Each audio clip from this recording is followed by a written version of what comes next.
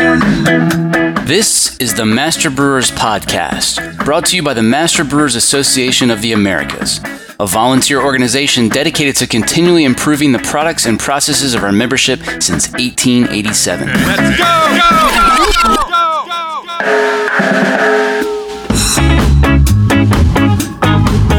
Master Brewers brings you interviews with the industry's best and brightest in brewing science, technology, and operations.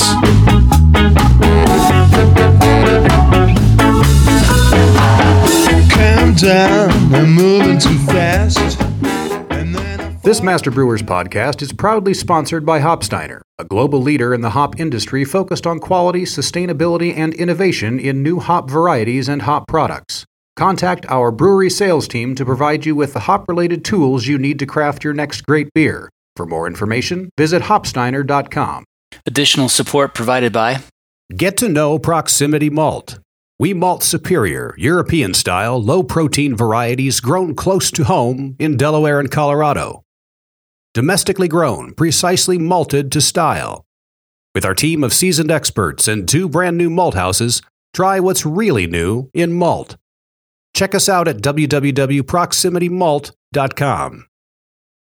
Every beer has a story, and that's why, for over 95 years, Gusmer Enterprises has offered a full line of solutions, including equipment, analytical instrumentation, and processing aids, all brought to you from leading suppliers and backed by strong technical support.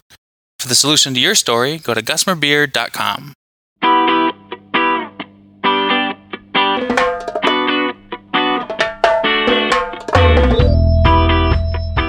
I was at a brewers conference when I was giving this discussion and asked around the room how many people are interested in making non-alcoholic beer this year, and everybody put their hand up.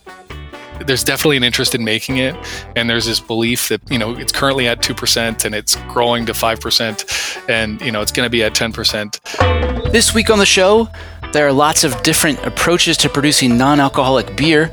We discuss the trade-offs of each method with a Master Brewers member who is producing multiple non-alcoholic brands via different methods. Hi, my name is Justin McKellar, and I'm the brewmaster and general manager at Equals Brewing Company in London, Ontario. Non-alcoholic beer has become increasingly popular in recent years. Why is that?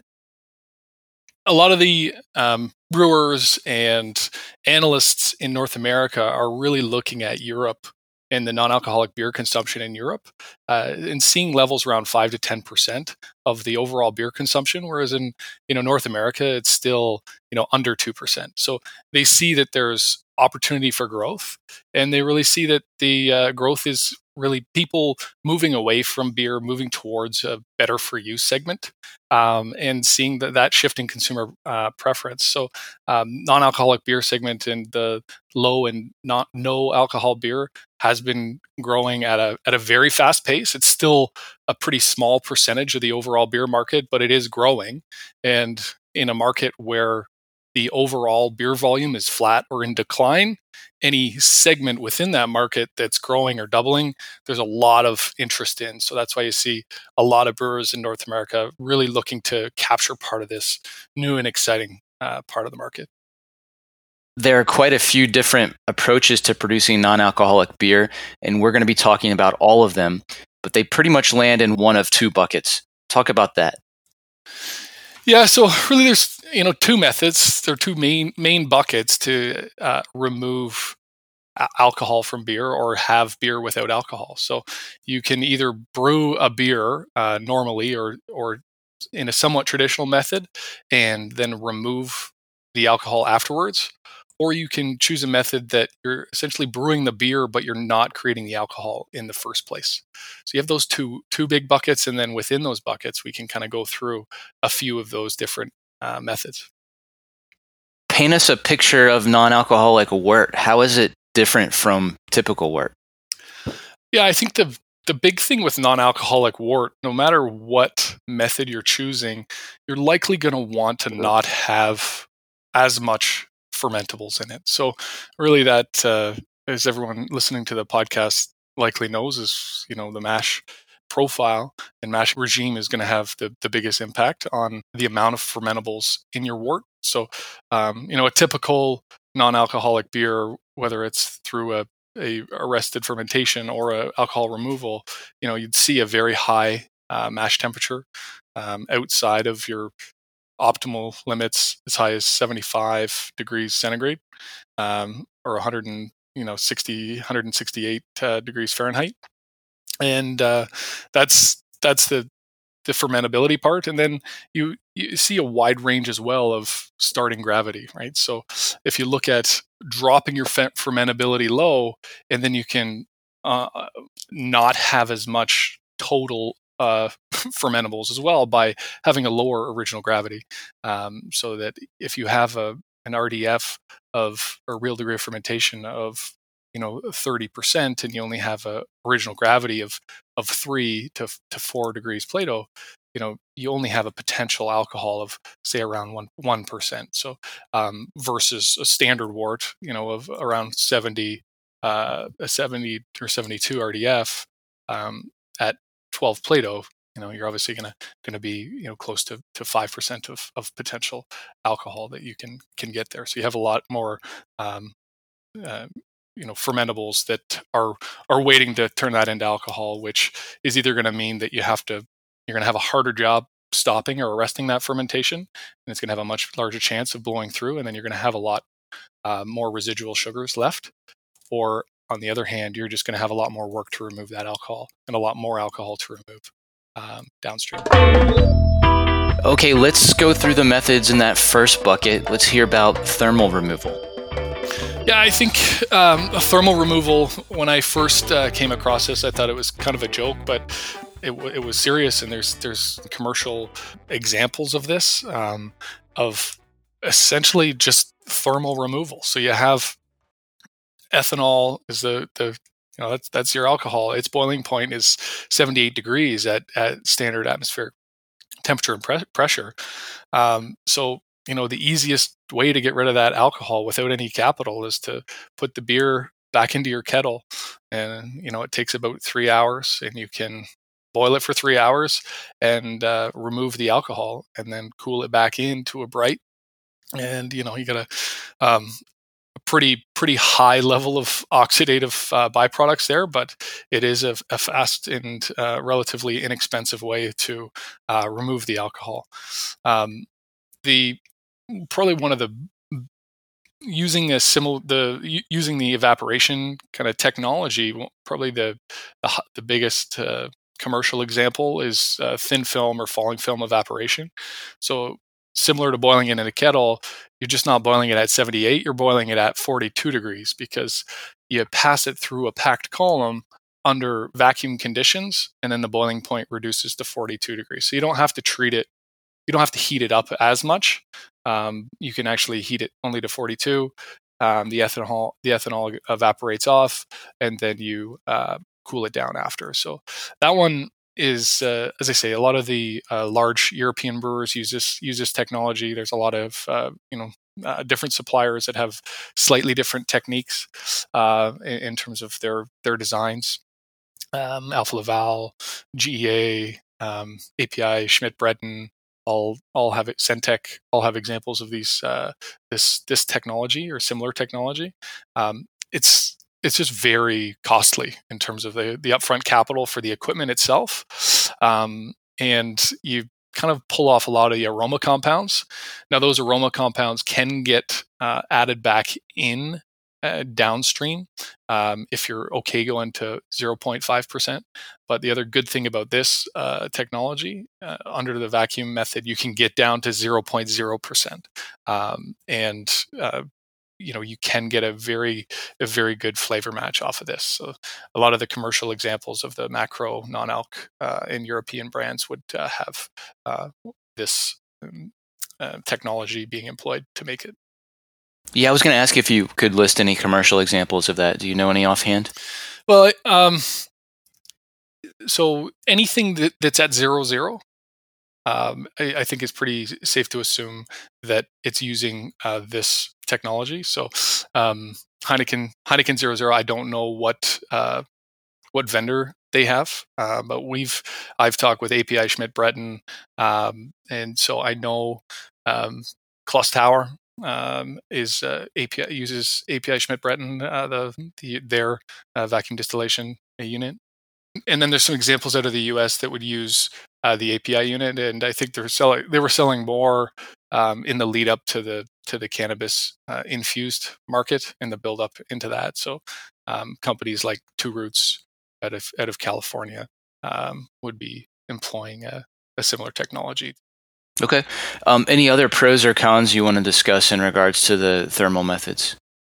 I think the thermal method, like on top of the capital cost for the actual equipment, you got to think, if you're putting it into your brewery, you've got to now, whatever the throughput of this unit is, whether it's 5 hex an hour, 10 hex an hour, 20 hex an hour, you have to heat that up to 40 degrees in line, which is usually going to be coming out of a fermenter at post cool. So from 0 to 40. So that's quite a lot of heating capacity. So for us, it would have meant a boiler upgrade. And then on the backside of it, even though you're going to do some heat exchange to try to optimize the heat transfer, you have to cool it back down. So it's a huge glycol consumption as well. So you think about that plus the electricity load, it was going to be an additional 60, 70 tons of refrigeration capacity for us. It's no joke. Yeah, so it's pretty massive, but it can make a really, really great tasting non-alcoholic lager. The one question that I had was at that temperature, in terms of a craftier, more hop forward, nice late hop, what does it do to the hop aroma? And I never, I haven't been able to find an example of one that I know that was made on a vacuum distillation unit that I've been happy with the hop quality. So that was another concern before kind of going into this technology, is what that temperature would do in the evaporation, what it would do to the aroma of kind of more hop forward pale ales and IPAs. All right, next up in that same first bucket, reverse osmosis. We hear a lot about RO water, but how does it work for beer? Yeah, it's really very similar in terms of beer. So when you think about RO, if you think about it just as a filter, and it's just got very, very small pores. So when we look at what we're doing with RO water, is we're trying to allow water to pass through, but we don't want any of the other components of that water to come through. We just want essentially the H2O molecules to pass across. And for beer, you've got RO, and there's even some technologies that one layer above RO from a membrane porosity would be nanofiltration. So I think RO is not 0.01 micron or 0.001, and then 1/10, like if one order of magnitude larger in pore size, you'd be in the nanofiltration range.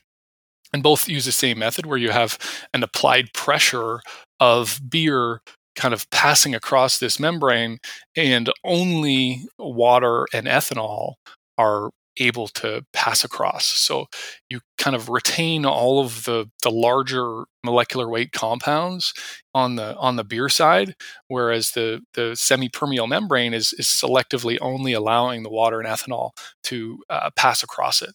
So you have the retentate, which is going to be your beer that is just recirculating across this membrane, and essentially ethanol and water, you have essentially clear liquid coming across the membrane and being essentially your waste. So your permeate through the RO beer process would be your waste, but it's also in these days it's what people would be using to make a great tasting seltzer. So it's not only water and ethanol. You do pass some other similar molecular weight size compounds. It isn't entirely flavorless, but it is very close.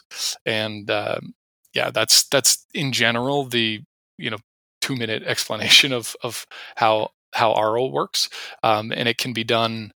It's a batch method. It's not a kind of straight through method. So essentially, you have beer in a tank recirculating through a set of RO filters, and it's like a cross flow filtration system. And the permeate is your water and ethanol, and then you have your beer, which slowly essentially gets concentrated, and then you have to dilute that back with water to make it back up to its concentration. And essentially you do that twice, and then you end up with your beer at 0.5%. Very good. I was going to ask about the recovered alcohol and how that could be utilized. I was wondering if seltzer might be the answer. What was it before the seltzer craze? What did they do with it before then? Yeah, I mean, the one thing to remember if you are looking at this and you're thinking either for making seltzer or for making non-alcoholic beer, is one, the water usage is high, and then the waste, the water and ethanol, you can't just put water and ethanol down the drain, and especially if without the city saying, hey, it's really high in BOD, water and ethanol, so you want to capture that in either a distillery would love to have that water and ethanol because it's 5%. It's a free feedstock to supplement their distillations. So that would be a great way to kind of share some waste, keep it out of the drain, keep the wastewater treatment plants happy, and keep just a good way to recover some of the byproducts of the process and have it used for another business. There could be some cost offsets there. By the time you work transport in, it might be a wash, but at least you won't be paying the surcharges to your municipality for putting it down the drain. And how close does this method get to normal beer flavor? I'm assuming vary, right? Yeah, I mean, this one I've similar. I've tried a couple. So I've out of Central City Brewing, so Gary Lowen in Surrey, BC, they have a GEA unit, and also I think I can say it now because I saw some promotional material posted. So if that wasn't posted, I may not have given the shout out. But I spoke with Gary about their unit that they had out there and got to try their street legal series, and was really impressed with they have a Pilsner and an IPA, and both were excellent examples of non-alcoholic beer, and there's still a body impact.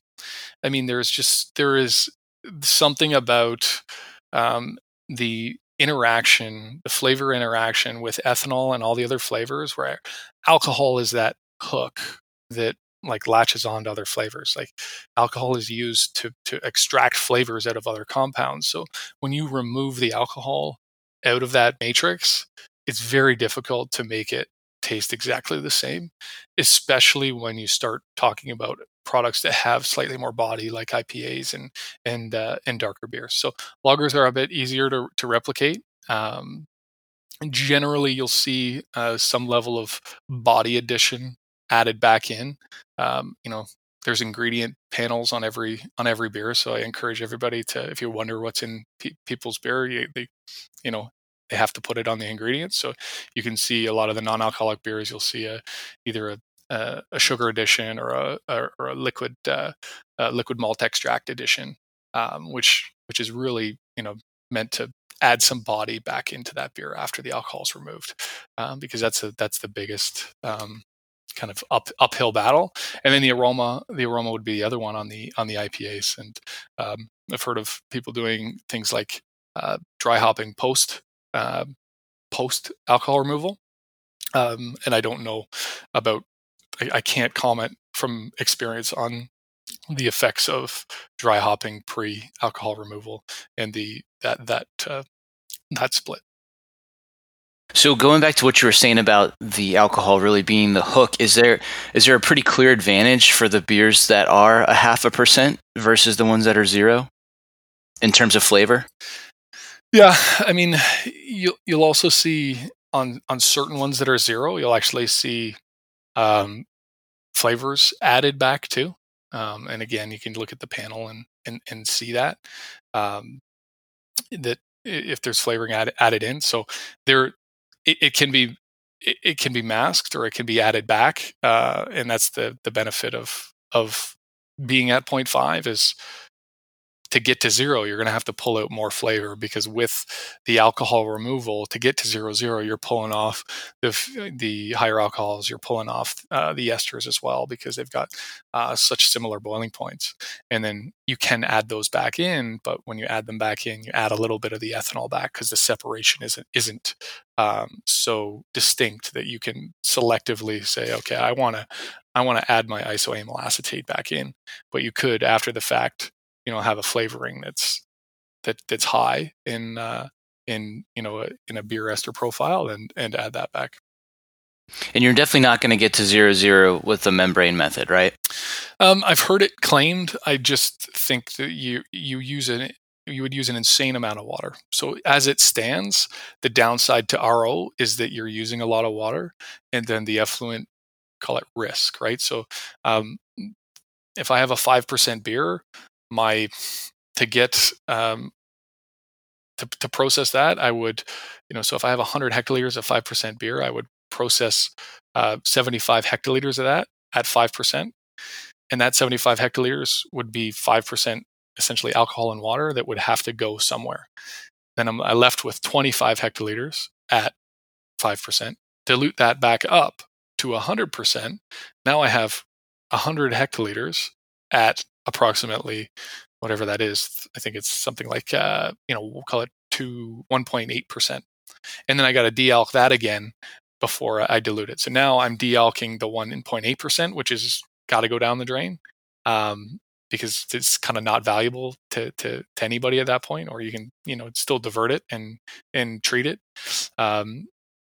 So that's, you end up using quite a bit of water even to get to 0.5. So to get to 0.0, you would have to, use double. Do it again. You have to do it one more time.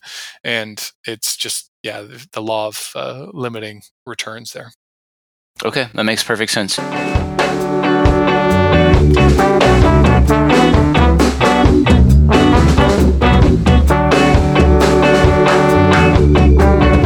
Coming up.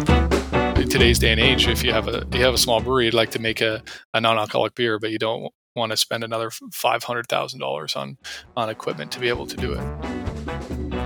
I'm John Bryce, and you're listening to the Master Brewers Podcast from the Master Brewers Association of the Americas.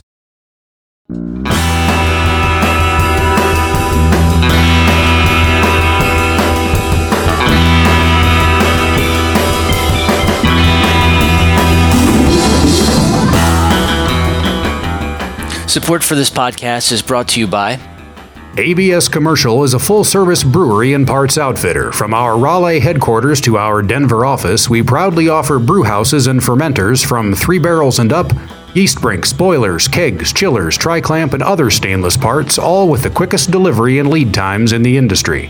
Learn more at abs-commercial.com or call 877-BREW-ABS. ABS Commercial. We are brewers. Additional support provided by Brewer Supply Group is now the proud exclusive distributor of Dingemans Malt. BSG is thrilled to partner with the Dingemans family and to distribute their superior quality malts to brewers, distillers, and homebrewers in the U.S. and Canada. Dingemans Malt combines modern techniques with their long-standing focus on quality and service to their customers, and remains 100% independent and family-owned. Go to bsgcraftbrewing.com to learn more. And thank you also to Fermentis is the obvious choice for beverage fermentation. From large and small breweries to home brewers, we've provided the beer industry with the best fermentation yeast since 2003. The yeasts are easy to use. Just pitch Fermentis yeast directly into your wort.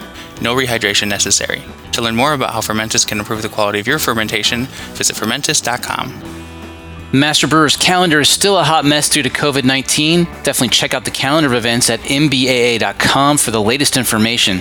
Here are some events that remain on the calendar. There's quite a few webinars, including beer recovery from hoppy tank bottoms using a decanter centrifuge, May 14th. Putting brewing water into perspective with John Palmer, May 16th. Enzymes and enzyme application in brewing, May 19th. District St. Paul, Minneapolis meets online May 21st.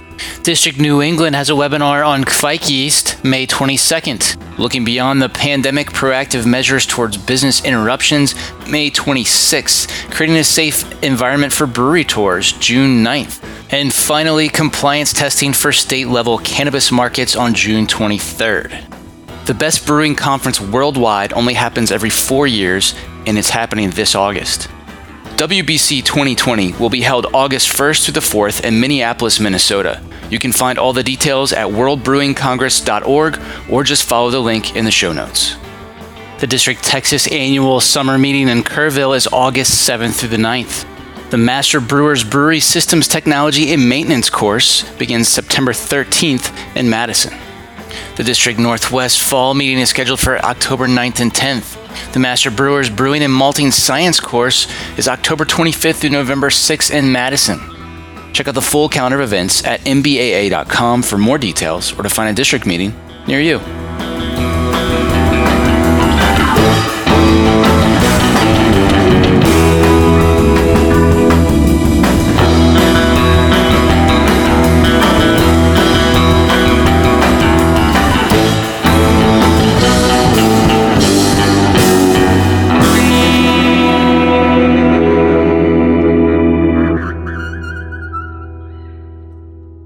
Now back to the show.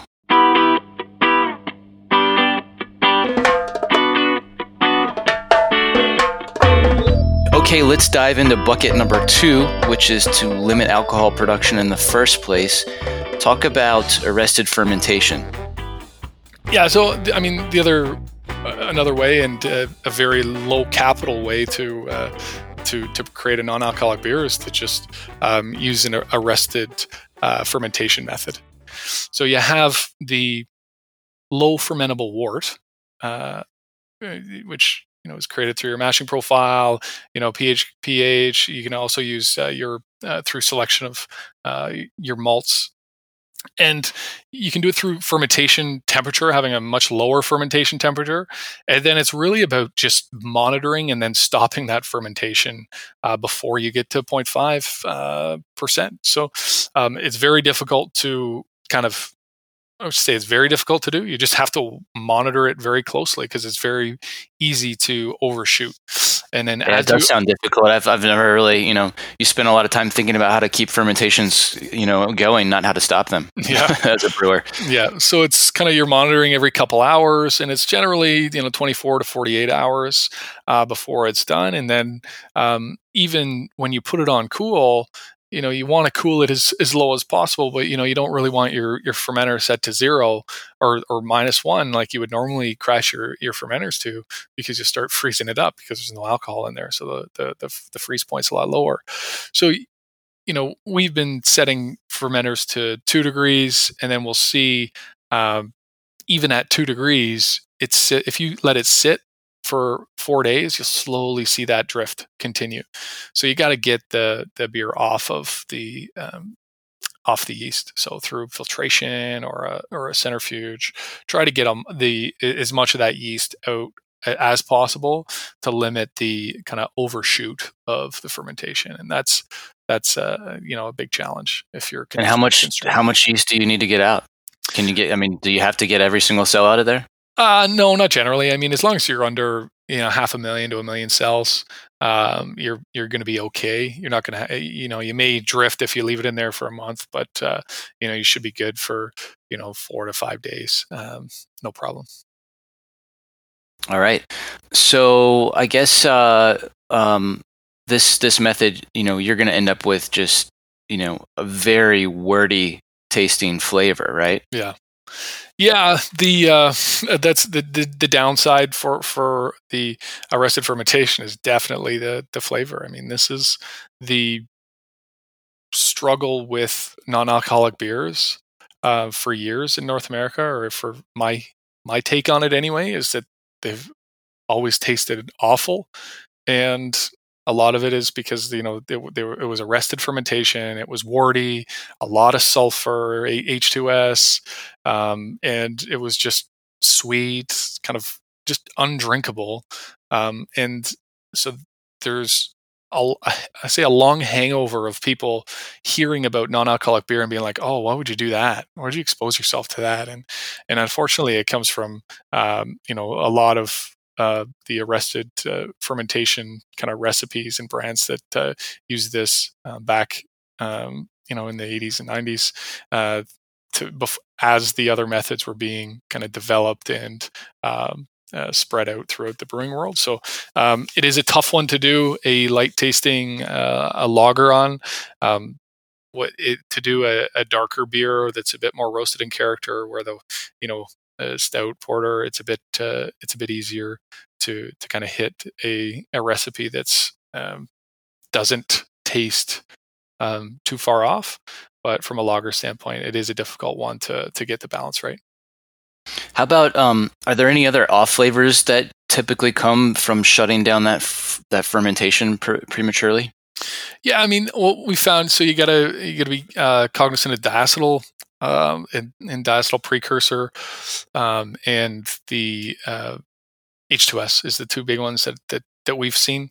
And it really comes down to just yeast selection, temperature, and then making sure that you're on top of the pitch rate, and then you're on top of ensuring that you don't let it get started too vigorously. Okay, how about some commercial examples for this method that people might be familiar with?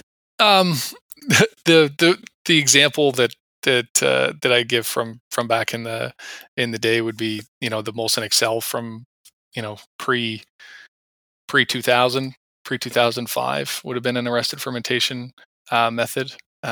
I don't know what it is today if it's changed, but that's the example that I have of arrested fermentation. And then there's a lot of the new brands, a lot of the craft brewers who are launching brands that don't have the capital would be using arrested fermentation.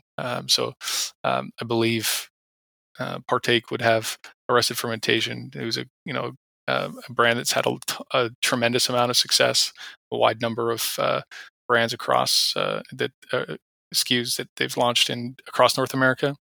And then I've been looking at some of the breweries out of the U.S., trying to understand which would employ the capital intensive techniques and which ones would employ their arrested fermentation. And it seems to be difficult to lock down, but I think we're seeing a lot more. And I would say this would be currently the most popular method because it's the easiest. The big challenge on this method is, even more so than the alcohol removal methods is pasteurization.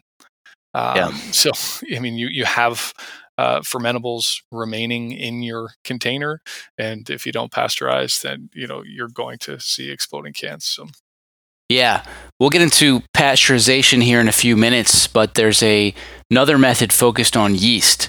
Talk about that.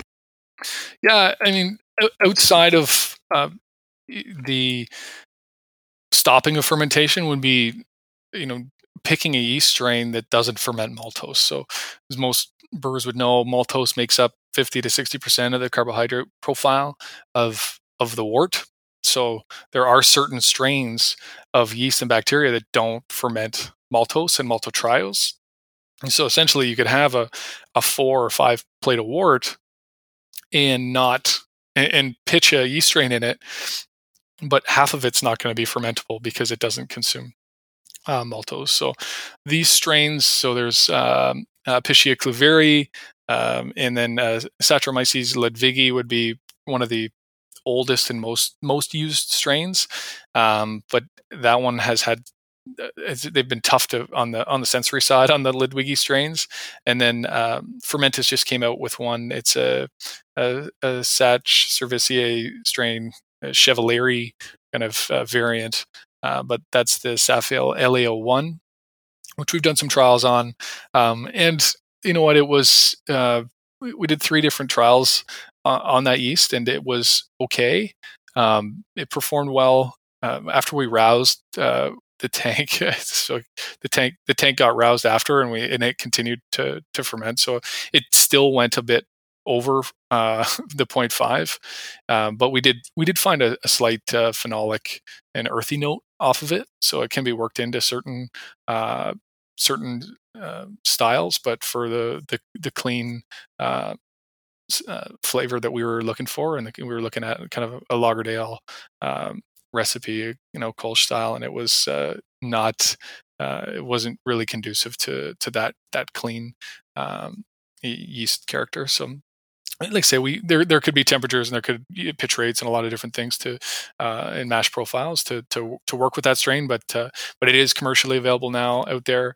And the other one would be Near, which is the Pichia strain. So that's out of Christian Hansen, a Danish company, commercially available, but in pretty macro quantities. I think the minimum pitch you can get for that is 400 barrels. So. All right. So it sounds like some of those strains could work just a standalone, and some of them you might sort of have to have a hybrid process with that unique yeast strain, as well as sort of perhaps an arrested fermentation.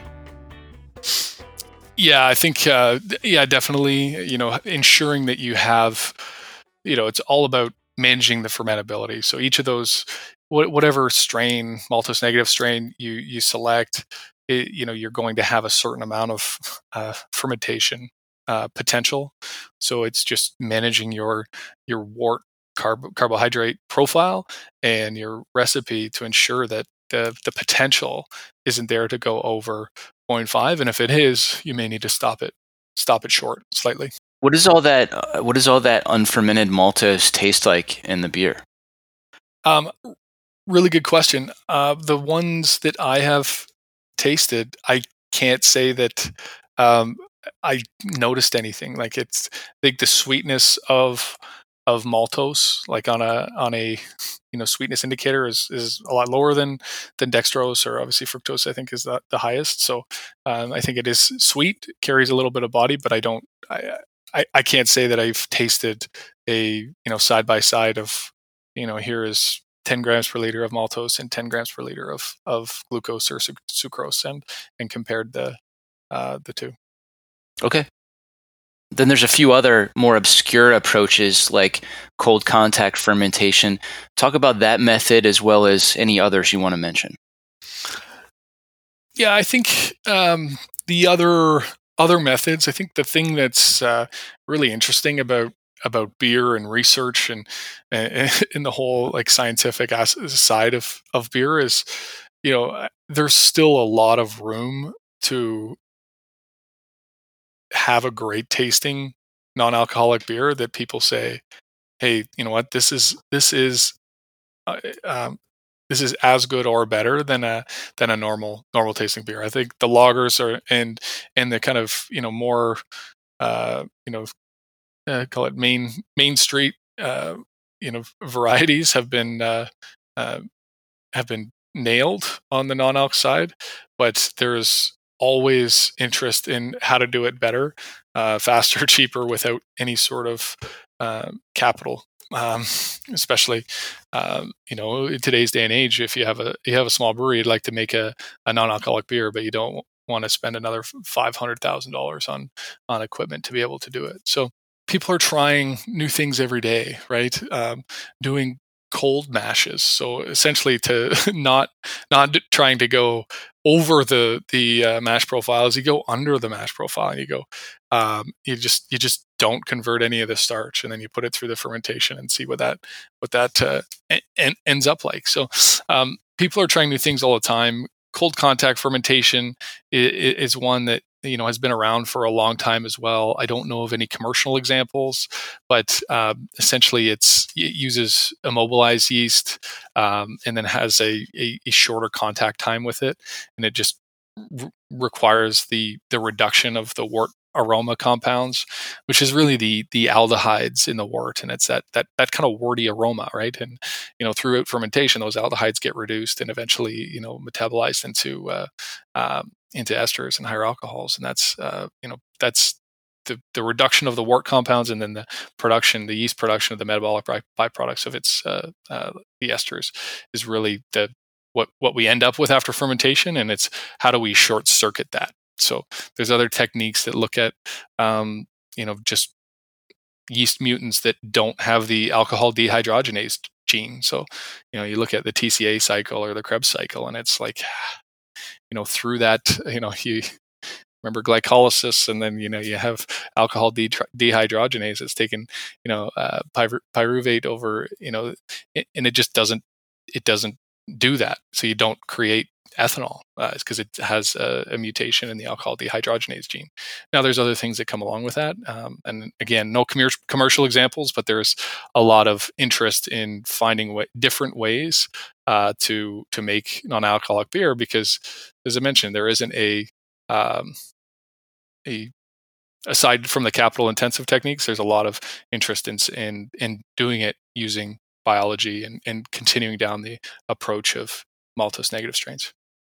I wonder if there's any like enzymatic approaches where you just try to you go ahead and make the alcohol, but then you somehow convert it into something else. There's got to be somebody working on something like that. If that doesn't exist. Yeah, well, if it doesn't exist yet, then maybe this podcast someone will take that idea and run with it. Because, like I say, I think there is a continued interest in it. There's definitely an interest in making it, and there's this belief that people are that it. It's currently at 2% and it's growing to 5%, and it's going to be at 10%. I was at a brewers conference when I was giving this discussion, and asked around the room how many people are interested in making non-alcoholic beer this year, and everybody put their hand up.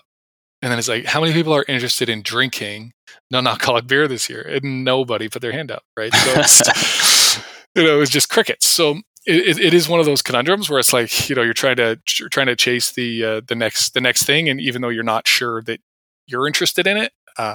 So there is definitely a lot of people in the industry as well who don't prescribe to it. They're like, what's the point of I came into a brewery to make non-alcoholic beer, or to make beer, and beer has alcohol, and that's why I enjoy it. But I think there's a lot of people in the world today that they want the community of beer. They like the romance of a product that's brewed, that's fermented, that has the taste of beer. You can enjoy it with friends. You have the sense of community, but you just don't have the alcohol, whether it's for health reasons, or they're giving up alcohol. It does provide a choice and allows more people to enjoy beer. So it is. I do think that it's going to be something that's going to continue to grow. It's just not going to fill my fridge up. Yeah. I would say the folks that say, what's the point, have never been married to a woman who's pregnant and is dying for a beer. You got it. Yeah, it's a great point. I know also there seems to be increased interest from like an athletic standpoint, in terms of non-alcoholic beer being a great drink for replenishment after hard exercise versus a sports drink or whatever. Yeah, the whole isotonic kind of approach, and better for you, and and I think you'll see more brands specifically market to that. There is already electrolytes and vitamins and good recovery elements in non-alcoholic beer, and then I think you're going to see that just marketed a little bit more specifically. Athletic Brewing is a great example of a company that's strictly been non-alcoholic beer, and they've had massive growth. I think they've went through a series fundraising round, and overcapacity expansion. I don't know the guys there and the crew that runs the place, but the beer is fantastic, and they've seen a huge following. So I think there'll be more like that.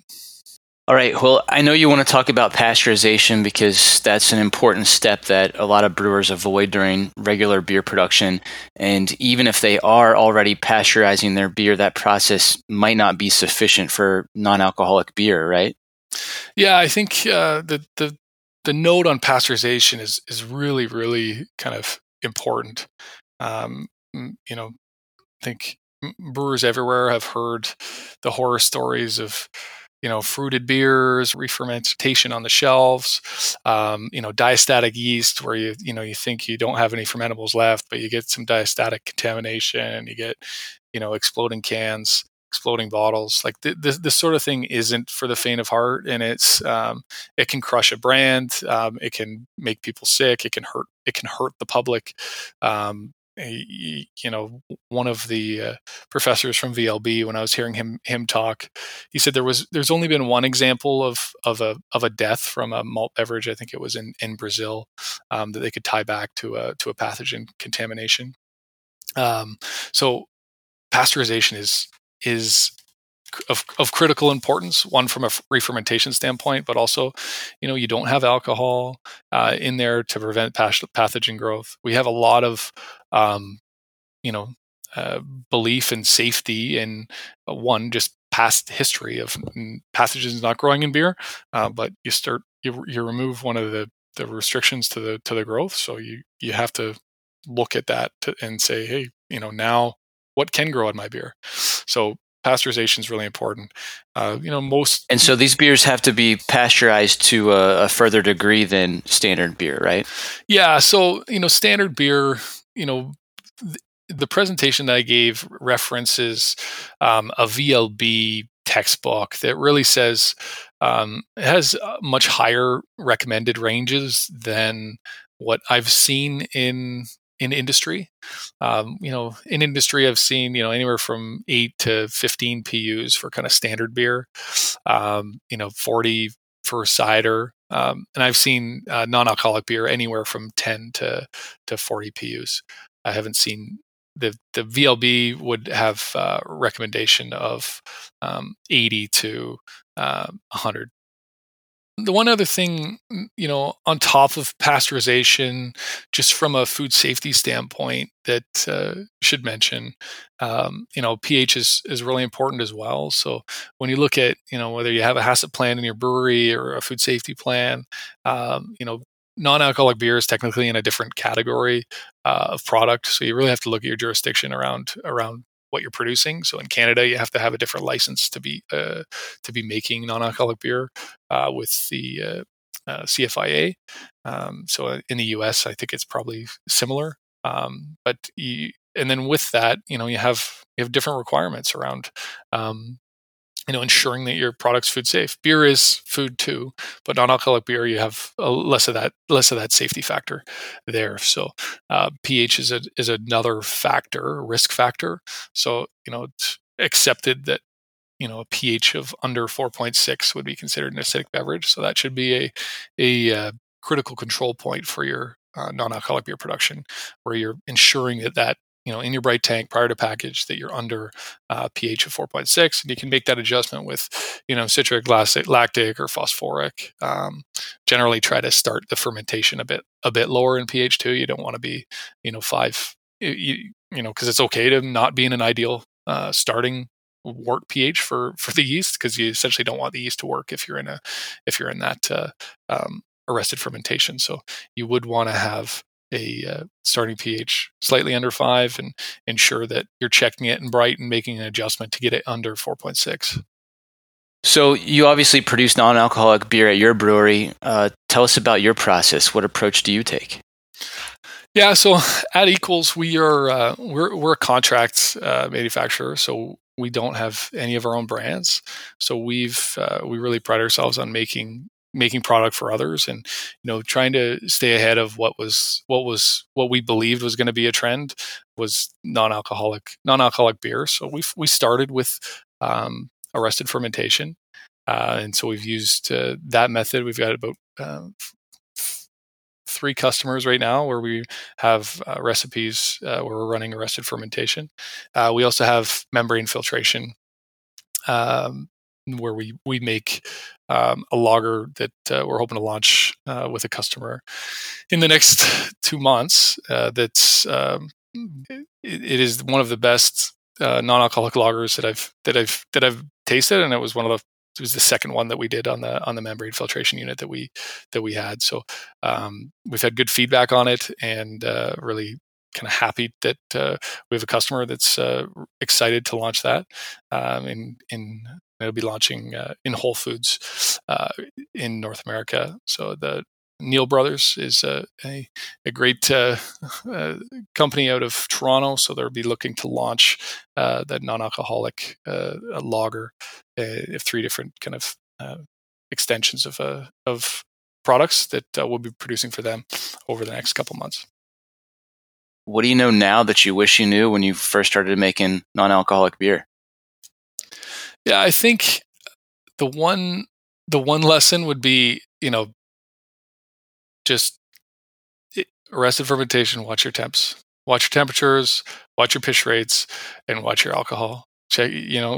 If you don't have 24-hour coverage, just be ready to predict how quickly it's moving, because once it picks up, it might be at it might have only dropped 0.2 or 0.3 Plato, but those 8 hours or 12 hours, if you only have one shift on, can be enough to send it over the limit. And once you kind of go over the limit, it's tough to get back, and you don't really want to be trying to dilute it, because if you're at 0.65 and you got to be under 0.5, that's a pretty hefty dilution, and you're not going to want to do that to your beer. So it's really about monitoring it and controlling the temps, your pitch rates, and then getting it off the yeast when you can.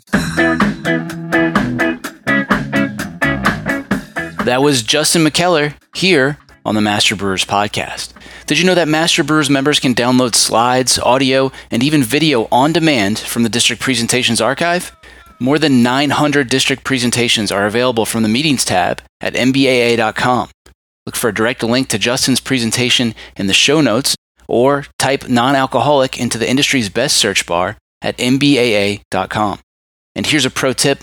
Don't forget to log in first, because district presentations only get returned in search results when you're logged in as a member.